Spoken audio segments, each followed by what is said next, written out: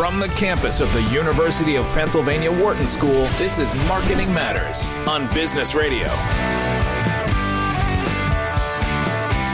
Welcome. Hello. You're listening to Marketing Matters here on Business Radio, Sirius XM 132. I'm Barbara Kahn, the Patty and J.H. Baker Professor of Marketing, and I'm joined by my co-host, Americus Reed, the Whitney M. Young Jr. Professor of Marketing and the Brand Identity Theorist. Hello, Americus. Hi, Barbara. So this past Friday and Saturday was the 50th annual Whitney M. Young Jr. Conference. Held at the school. Cool. And that was awesome to celebrate the legacy and to, really connect with folks around the Wharton community. Something that was really interesting, I was asked to serve on a panel, and I got a chance to have a conversation and a chat with the chief marketing officer for Time magazine. Ooh, Taylor Swift. Yes. So, and she was teasing up that we're about to have the big drop, the big announcement. So I saw that, earlier today that, wow, I'm not shocked by this though, because she's been in the news every single minute. She's just killing it, right? Yeah. So that wasn't very surprising, but it was interesting because one of the things we talked about, Barbara, was the notion of kind of the media and the things that they're doing at Time, which is a very well-established brand and a pretty, strong brand in the sense of, at least in my view, I don't see differences with respect to, some media outlets get sort of tagged as too left or too right or I don't really get that perception. They're kind of middle of the road. Yeah, they're kind of middle of the road, which is nice. And there's the iconic red, border right. and this Person of the Year thing, which came up recently. So it was a great conversation about, what does media look like now? How do we talk to younger consumers? No one's reading stuff with, touching. Absolutely no one is reading. I read an article about people reading too, and I felt this myself. When you sit down with a book and you start reading, you get antsy. Yeah. Because you're not moving yes. and you're not doing anything yes. and there's no outcome. Yes. And you have to yes. settle into the book if yes. you're going to start reading. Yes. But Time must be doing everything digital with yes. They audio, got a lot of audio stuff, digital stuff, partnerships, events, really cool things that the CMO told us about. And so it was just interesting to me because you're always talking about the notion of experiences and how to draw consumers in. They're collaborating with us. And in the media space, media consumption and social media is a huge thing now. And all consumption, social media, everything is blurring. The lines So are right? they doing a subscription model, an ad model? They're doing a subscription model. Yeah. And so that's pretty cool. And they're just doing some really cool partnerships that you wouldn't necessarily, at least in my old legacy, in my mind of what the Time brand has meant to me, they're doing some really innovative stuff with some cool, kind of more hip sort of influencers and advocates. And well, if they can leverage the Swifties. The Swift, ladies and gentlemen, the Swifties drive the economy. Exactly. This is she has to be the person of the year. That was kind of amazing. Yeah, her story's incredible. So it used to be the man of the year, and obviously it changed to person of the year a while ago. Did he mention how many women have been, or people of color have been person of the year? I didn't ask that. That's a great question because they were just teasing it up the whole time. So they were afraid to. Yeah, they didn't want to. They wanted to sort of whet our appetites a little bit. But I thought it did used to be the man of the year. Yeah. And a lot of times it was the president. Yeah. Certainly not Taylor Swift. Right. What a pop culture icon. But yeah, so things are changing. And I thought that was pretty interesting. Yeah, that is pretty cool. Yeah. Well, we get to talk about a lot of cool things today on our show. We're supposed to have Scott Nover, who's a freelance journalist covering media and technology at Slate, and he writes at Slate.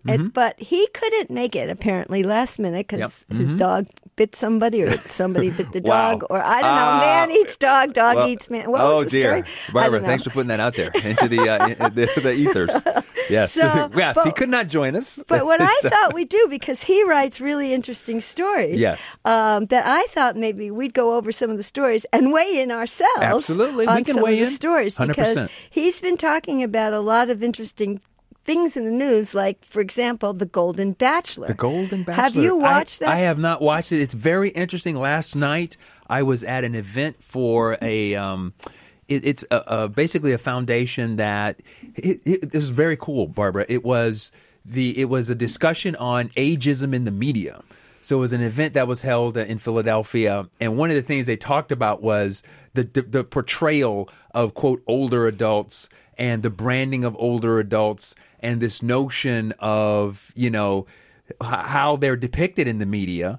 And it was very interesting because I had a conversation at the end about this golden bachelorette or bachelor.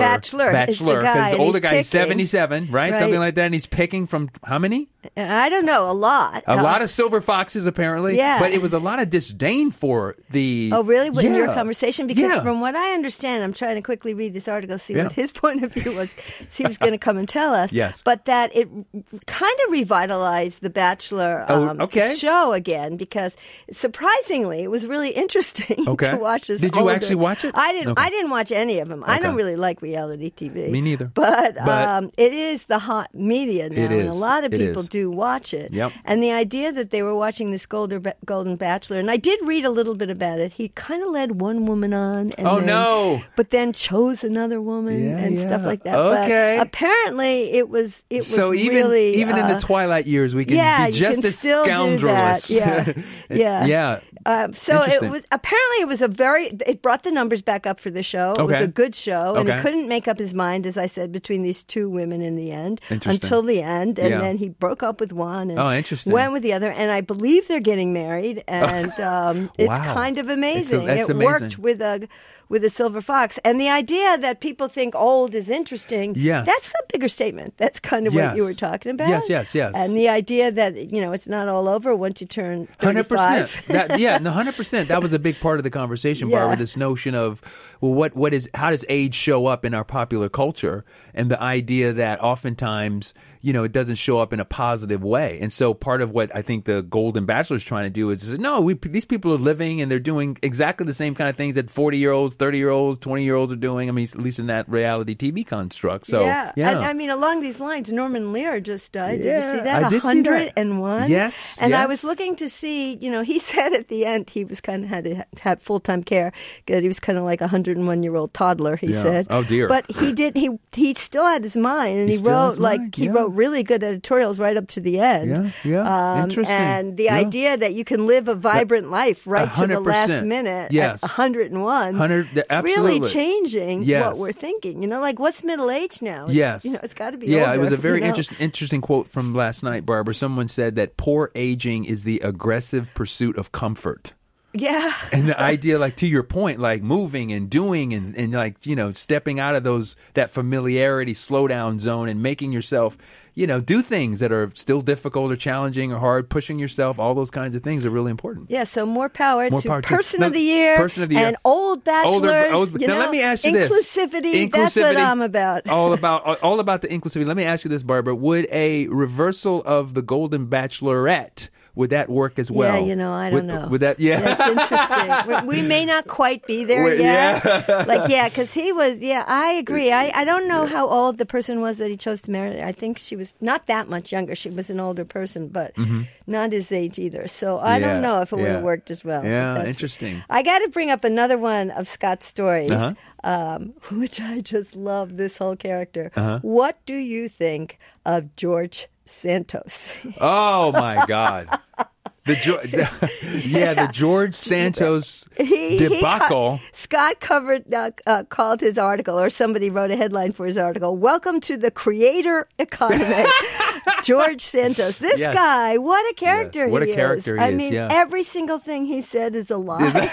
I think he's gay and he's against LGBTQ rights. Right. There's a lot doesn't even make any sense. A lot of stuff to unpack there. I mean, his brand is incredible. I think what's super interesting is that I guess we started to be in this world where you do kind of just make up a reality and you just make it up from scratch. Now, of course, the problem is that, not everyone is afforded the ability of a giant, massive, identity loyal ecosystem of people who will jump behind you and support whatever it is that you say. So I think he ran into a little bit of that problem and thinking maybe I have that same kind of superpower where I can just make this stuff up. But you got to admit, though, that, I think as a brand, it's obviously fodder for the comedians, but it is a sort of interesting, I guess, commentary on the notion of presenting an image, which is what we do as marketers. Right. And, and let people consume it and how do they react and how much of this can we creatively embellish and all of that stuff. And what's so interesting is that he lied about everything. He lied about his education. He lied about his employment history. This is what I love. He didn't play volleyball. He lied about being Jewish. And one of the comedians, when he went, he was like, Jew Jewish-ish. Yes. Kind of Jewish. Yes, like that. yes. And I mean, the kinds of things that he lied about, and everything was fine. Yeah. But then what really got him was when he started using the money to buy luxury products and Botox. That's over the limit.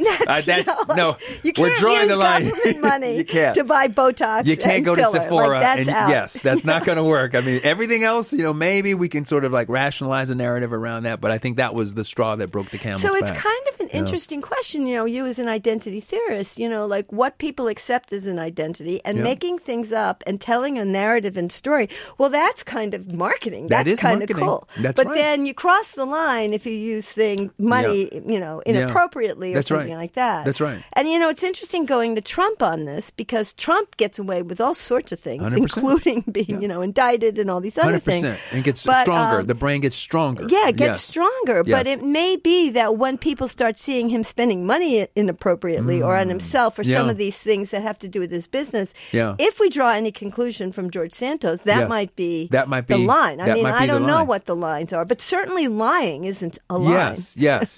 And I think what's also helpful with respect to former President Trump is the idea of the ecosystem and the information bubble that those messages exist in, because I don't think anything penetrates that bubble. Yeah. Whereas for Santos, I think he was out there and people are like looking at this sort of oddity and saying, "What's going? Is this real? Is this a Saturday Night Live like character? Like what is this?" I can't tell the difference between Saturday Night Live and him. I know, right? And he's going to leverage that all the way to the bank. That's absolutely, like what he's if he can stay out of jail, he will absolutely have a book opportunity, and he'll do the whole thing. He'll go on tour and all of that stuff. Yeah. Incredible. So some of these kinds of things that have been in the today, I saw that Donald Trump said he's going to be dictator on day one. Did you see that?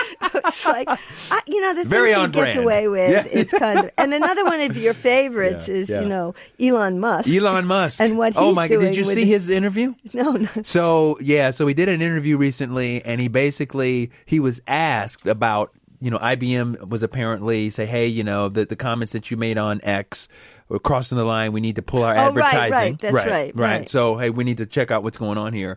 And he was asked in this interview, how do you feel about advertisers, doing this? And he said, the advertisers are blackmailing me. And he said, go f*** yourself. And it's like, it's this weird, awkward moment. He says it twice.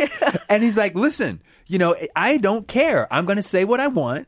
And if you pull money, so be it. And it's like, wow, that's incredible. So whoever is the social media, well, I don't know if he has a social media person in charge, but he certainly has a president. Yes, as a CMO or a CEO. Yeah. Right. So whoever this person is must be waking up just like, every day. It's like, what's going on? What happened? It's an exciting job. Right? Yeah, just like raining in Elon. And he doesn't seem to care if he loses all this money. And I think that's what makes him very popular. So I think what's interesting, we were talking about this in my class, Barbara, the idea of, as a founder, do you want to be part of the brand? And the notion that, Steve Jobs was kind of part of the brand. That's an interesting conversation. Yeah, and Elon is he's building himself into the brand, and what are the pitfalls, pros and cons of doing this? But it was interesting because they were sort of saying that, the interesting thing about Elon is that he's either loved or hate. There's no neutrality here. And that's the best scenario. So if you're on the bipolar ends of the evaluation spectrum, that's a great place to be, because the identity loyal people who love you will defend you no matter what. And the people who hate you will also keep you in the media, in the conversation, and things like that as well. That's been a long argument, discussion in luxury brands, because frequently, like Coco Chanel or Ralph Lauren, they are a person. Yes. Even more than Elon Musk and X, because the name of their company is them.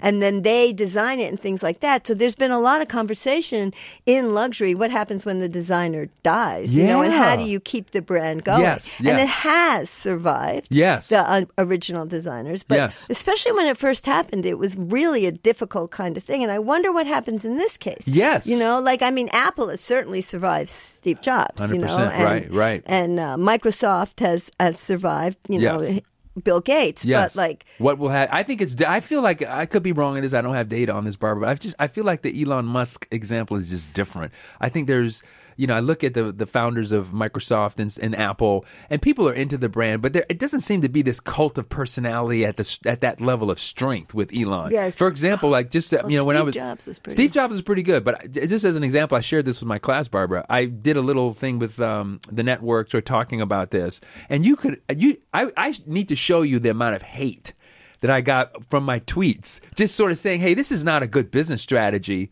to be out there, cursing out your advertisers who's giving you money to keep you viable. And like, I got all kinds of messages that were just like irrational and just emotional. Like, hey, shut up. I'd follow Elon to the end of the earth, not you idiot. And well, on our own campus, our president had to testify in front of Congress this week. And, not to talk about what she talked about there, although those were pretty important issues, but that's not what our show's about. For sure. In some sense, our donors to the Wharton School were like the advertisers on X, 100%, right? 100%. And they're pulling out dollars because they don't support what Penn's policy is on free speech and anti-Semitism, and et cetera. Right. And to not get into the discussion of the issues, because that would require a much more nuanced approach that I'm sure we're willing to do right now. Right. But, is that blackmail? It's kind of like, it isn't that different from what you're describing as happening That's a really good point. X. Yeah, that's a really good point, because in some senses, there's two sides of the story. And one side of that story, to your point, Barbara, is, everyone has a right to support whatever it is. And even in our case, where donations are, if that's an important question. We're a brand, we're an institution, we are viable because of these donations. But if you give money, is there an expectation that you have some say as an advertiser or as a donor? And typically to a donor, it's not the case that you're supposed to have a say. And typically on media, there's a wall, there's a Chinese wall between advertising and content, which is why in X it seems like that's not the way it's done. But it is a really interesting question going forward. Super interesting question. Well, I guess we're going to have to take some of these issues next week. We'll discuss some of these. And maybe we'll get Scott back. We'll get Scott. Sorry for whatever happened. Yeah, good luck with the dog. Yeah, good luck. But in any event, we managed to discuss his articles and anyhow. That's all we have time for today. We'd like to thank our producers, Dan Simpkins and Dana Cash. We're here every Wednesday from 5 to 6 p.m. Eastern Time.